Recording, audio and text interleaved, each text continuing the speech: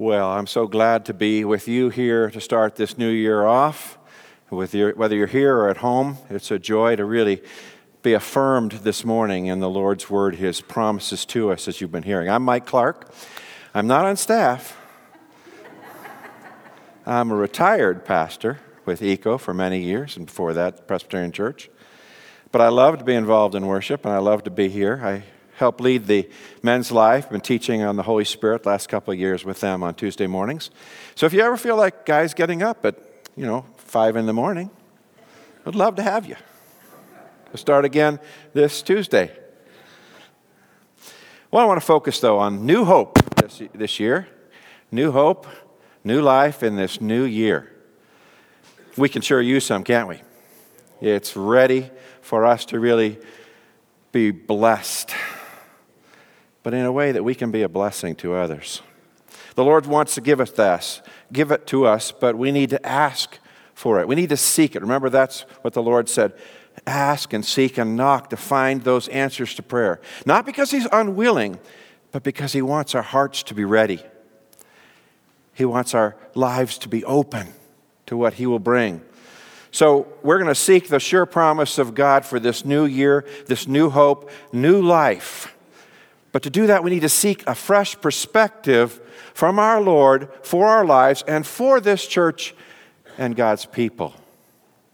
The Gospel of John is my favorite book in the Bible. That's something that I have always loved to preach and teach on. But it always amazes me how some very familiar passages just keep unfolding with new meaning and new blessings for me, and I hope that's true for you today. We're going to look at a very familiar passage. It's the feeding of the 5,000, which you're going to hear is really more than 5,000. We find it in John chapter 6. We're going to begin in verse 5 and dig into this morning. Jesus soon saw a huge crowd of people coming to Him to look for Him.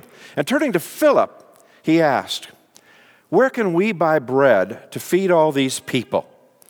He was testing Philip, for he already knew what he was going to do. Let's pause for a moment and think about that. Jesus was testing Philip. Why would He do that? Well, Jesus loves to test His disciples, and He still does it for His disciples today. He doesn't test us to watch us fail. That's not the point. He tests us to show us how we need to keep relying on Him and to succeed. He tests us to help us grow.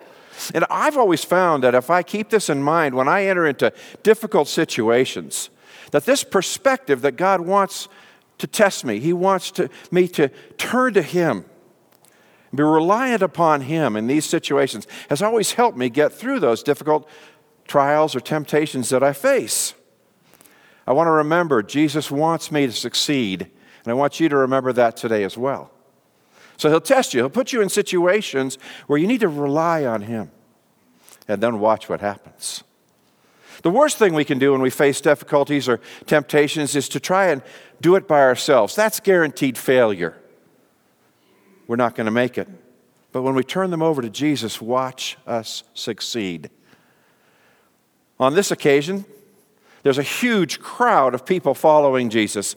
It's the hill country and the northern side of the Sea of Galilee. It's a beautiful land. I've been there many times. It's a sparsely populated area. Even today, there were few villages. And on this occasion, Jesus was even farther away from those villages. So it was far away from the people to be able to go into the villages and go to the markets and buy food.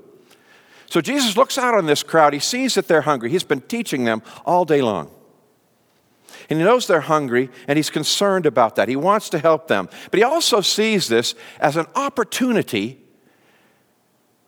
to help His disciples grow, to test them in their faith. So He looks at Philip. Philip was from a nearby village, Bethsaida, and Philip knew the area. So He tests Philip, and He says to him, "Philip, what should we do? How are we going to get food for these people?" And here's how Philip replies, verse 7. Philip says, "Even if we work for months, we wouldn't have enough money to feed them." Typical answer for church people, particularly church leaders. he answered like many of us do today. He looked first and only at the limitations of the meager financial resources in the hands of the disciples. The economic reality of the situation blinded him to taking a step of faith. See, actually in the Greek text, Philip shares it would take some 200 denarii. Now, that would be about 8 months' worth of wages to feed that group of people that was out there on the hills with Jesus. And his answer right away was, no, Jesus, no way. It's not worth it. We don't have that kind of money.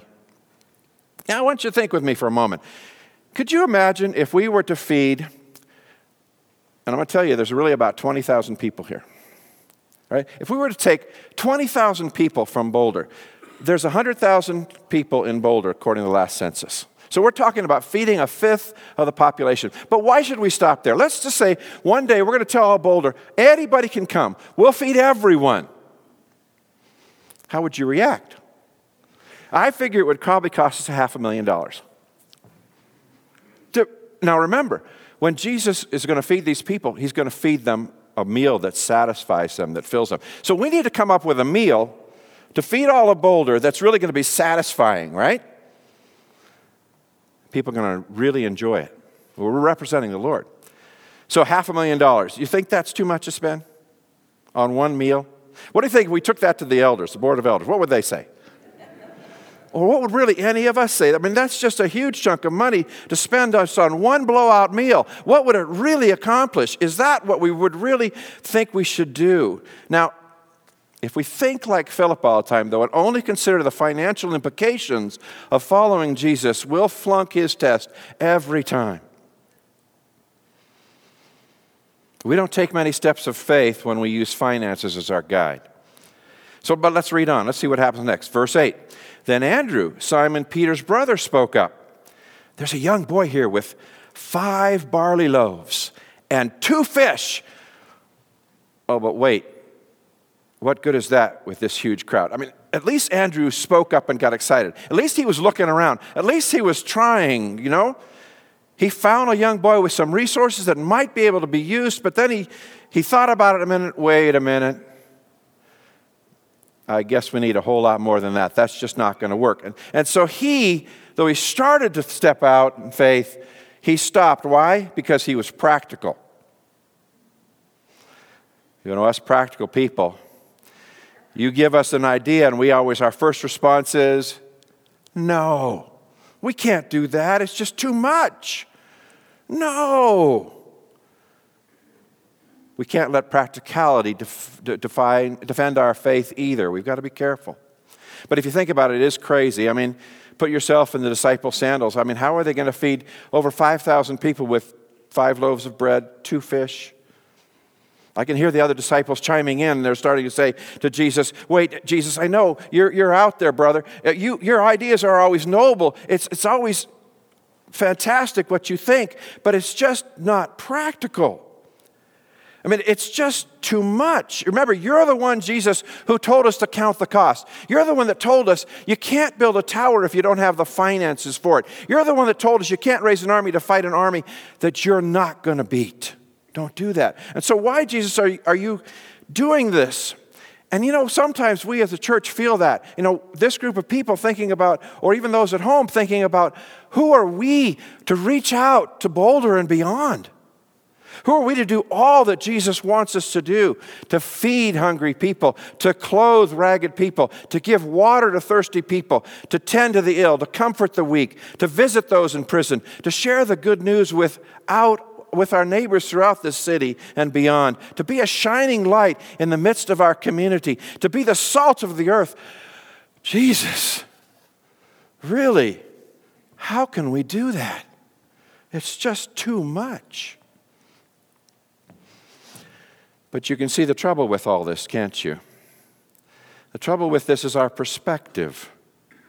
The trouble with all this is that we're missing something very important. We're missing the obvious because we're looking at it financially or practically or from our human perspective. We're missing something very important. And I want to talk more about that in a moment. But I have a little exercise for you now. All right? I want to show you a video. It's a very short clip. And I want you to really focus with me on something. I'm going to give you a task, all right? During this video, this is just something, interlude, pause in the middle of the message. During this video, I want you to watch the people in white. They're going to be passing basketballs, all right? Two groups of people. Some are wearing white shirts, all right? One team is the white shirt team.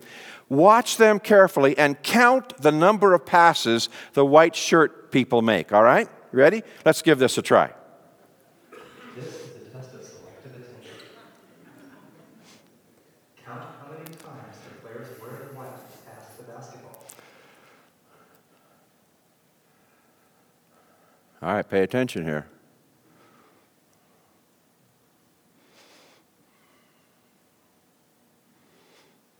I know you're having fun now.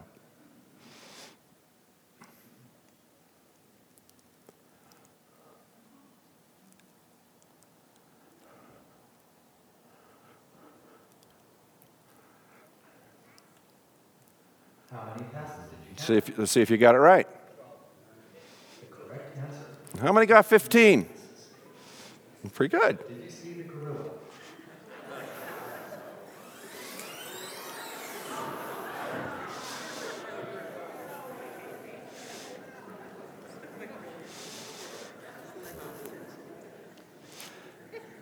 Did you see the gorilla? Search by Daniel Simons and Christopher Chabris in his copy. All right. Did you see the gorilla in the room? I didn't the first time. I'll be honest about this. First time I watched, I was so watching the passes, I did not see the gorilla. I won't ask you to show your hands if you were like me. What did the disciples miss? They missed the obvious.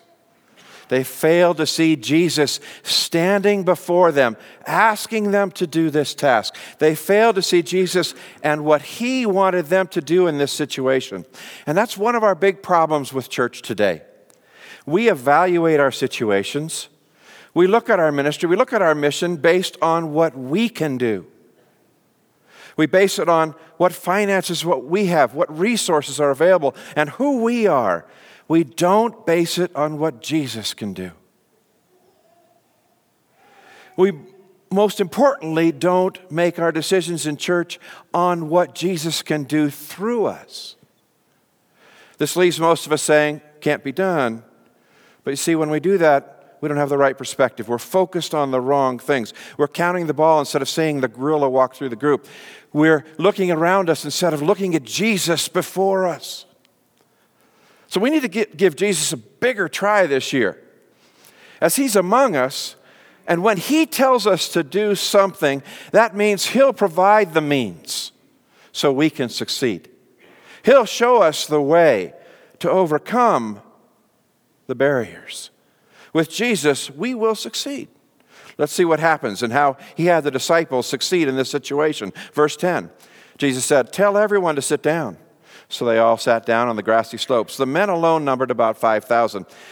So Jesus begins, as he always does, by bringing order out of chaos. God brings light out of darkness, order from chaos, life from nothing. And so what does he do? He orders this crowd. He has them sit down. And this is where I get my 20,000 people figure, really, that are being fed. Notice they only counted the men. How terrible, how chauvinistic, right?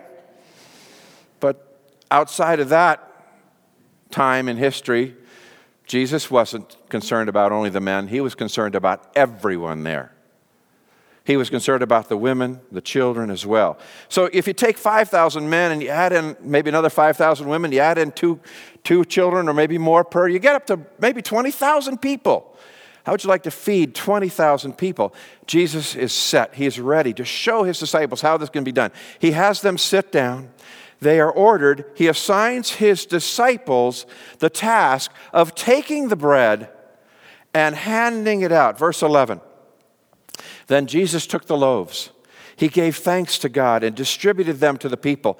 Afterward, he did the same with the fish. And they all ate as much as they want. I love that Greek word there is they were satisfied. You ever had a meal where you're just satisfied? You know, you're not over full, but your stomach's nicely full. And you'd go, wow, that was good. That was delicious. They were satisfied. Now, I want you to look at some key things we can learn from Jesus and his disciples and what happened here. The first is, Jesus models for us to always give thanks to God for all we have. Jesus gave thanks with the 5 bread of loaves. He gave thanks for the 2 fish, and he did a miracle. But it started with what he had, what was available. God provides, and we should be grateful for what we have. When we're not thankful, it shows we're not very trusting, is it? If we don't use what we have now for Jesus, why should Jesus give us more? If we're not wise about using our resources, our time, and our talents and treasures now, why should we have any more? We're misusing them. But if we're thankful for them and asking the Lord what we can do to use them for his glory and our greater abundant life, then it changes everything. So first, give thanks for what we have. Then second, take those resources and place them in Jesus' hands. Jesus takes the resources and then he multiplies them. He takes those 5 loaves of bread, he takes those 2 fish, and he starts to hand them to his disciples. They had baskets. They start going out. They're going, how are we going to do this? They keep coming back, but there's more bread. There's more fish. They keep coming back. There's more bread. There's more fish. You can imagine the look on their faces when they're doing this and the people's astounding feelings at the same time. It just happens over and over as they go out and distribute those resources. We need to take our resources and place them in Jesus' hands and watch what happens. Now, we're not to use those resources without the direction of our Lord. Without Jesus' direction, we're just going to waste our resources. We'll never use it properly. You know, we might have plenty ideas. If I were to ask each of you to decide, if I were to say, we're going to take $500,000 instead of feeding all the people in town, what would you do with that money? How many different ideas would we all have? Too many, even to use up that $500,000. And maybe we begin to fight over it. And we would start to misuse it. What we need to do is what? Seek the Lord's direction for how we should do our ministry, how we should carry out this mission of Jesus, how we should hand out the bread of Jesus. So let's seek his direction. And with the Lord's direction, our resources can be used for success. Remember, when Jesus is standing in front of us and asks us to do a task, we follow him, and he's never going to give us, let me put this in the positive. He's always going to give us what we need to succeed. All satisfied, all content, all full. That was a very rare occurrence for people of that day, by the way. Most of the time, they went around hungry, unlike so many of us. We have so much more, but we still can do so much more. Our Lord is an abundant God that we can trust for him to provide. So these are the lessons the Lord wants us to learn today in this place, in this time. Notice Jesus used his disciples to carry out this ministry of passing out the bread, and he still is doing that today. This church's responsibility is to trust Jesus, follow him, do what he says, and pass out the bread of life. Remember, Jesus said, I am the bread of life, to those around us, to let him organize us in the way that we are effective and will succeed.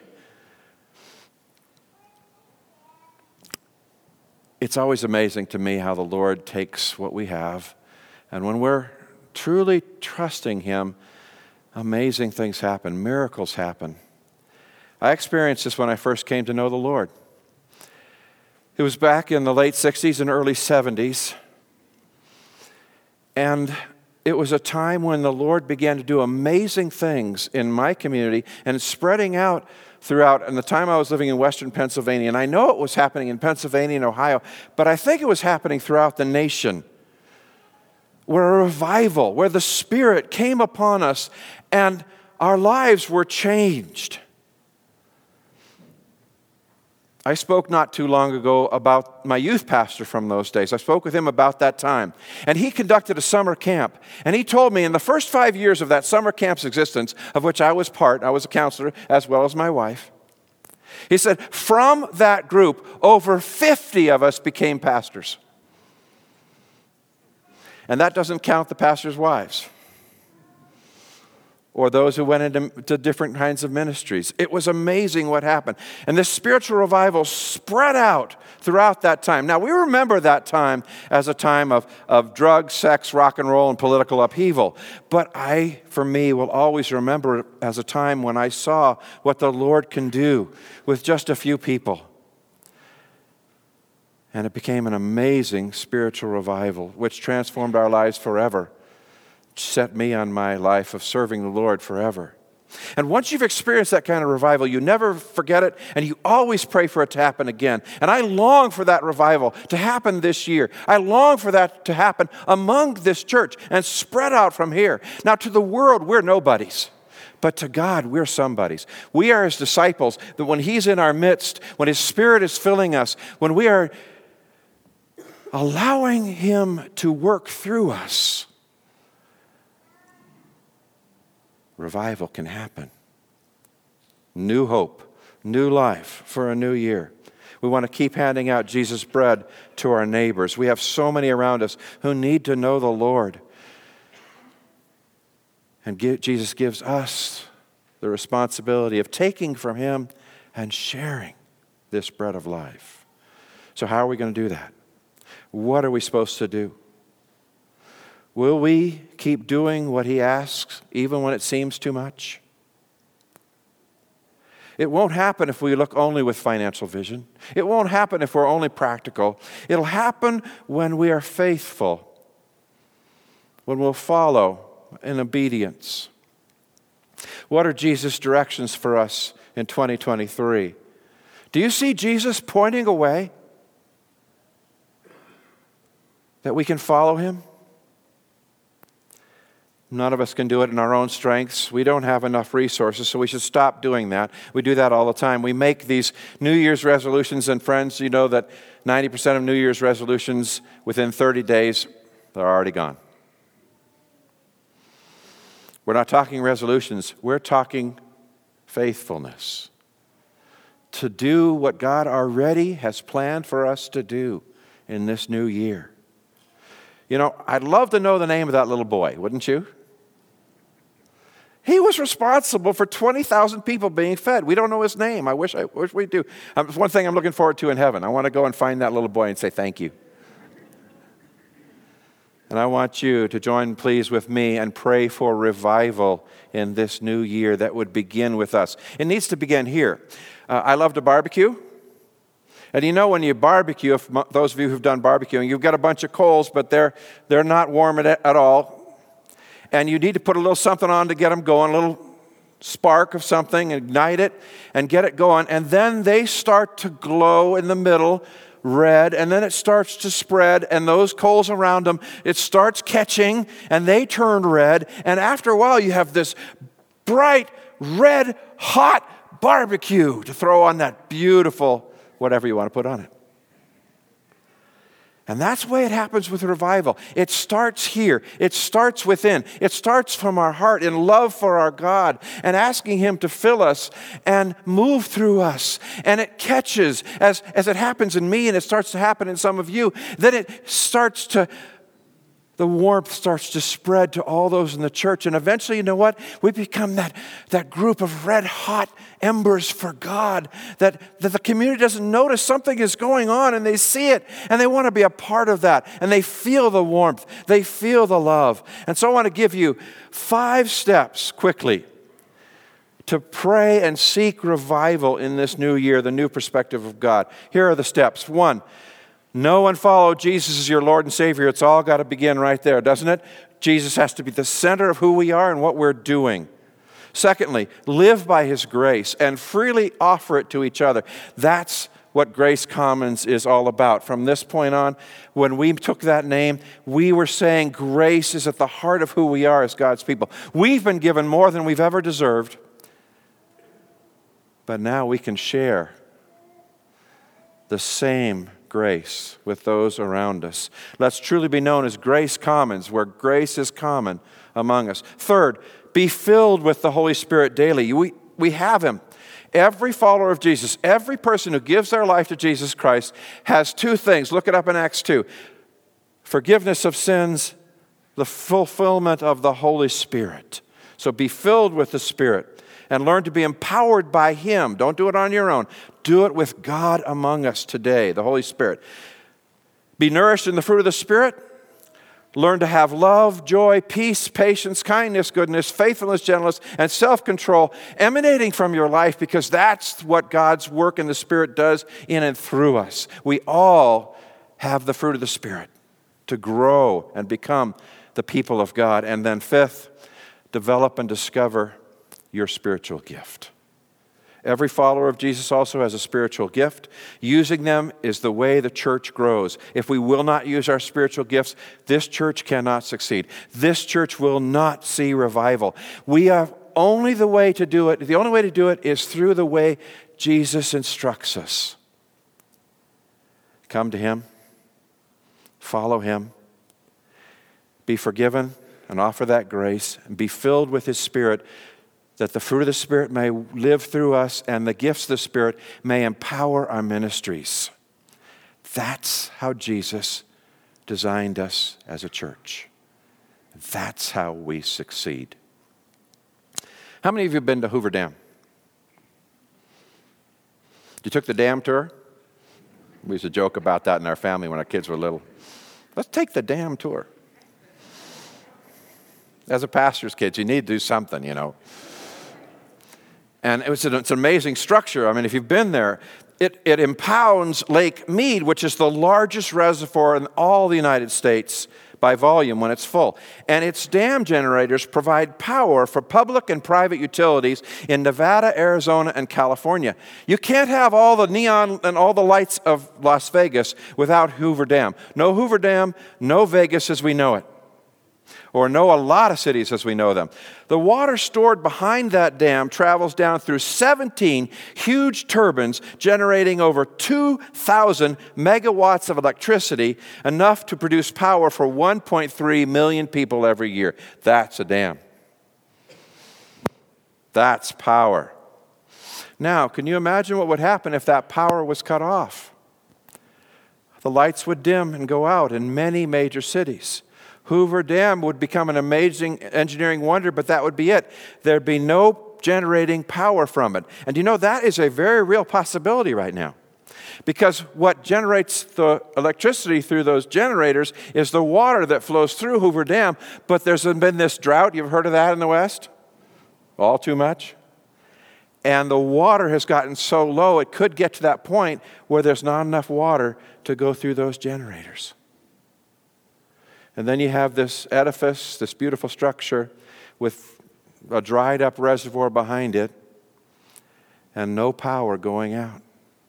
And friends, that's what happens in the church. And that's what's happening today in the church when we're not tapping into the source of our power, of our life in Christ. Churches are drying up and there's no power, there's no light coming out for the communities to see. And friends, we're going to change that. In this year, we're going to say to Jesus, here I am. Fill me. Use me. Show me my gifts.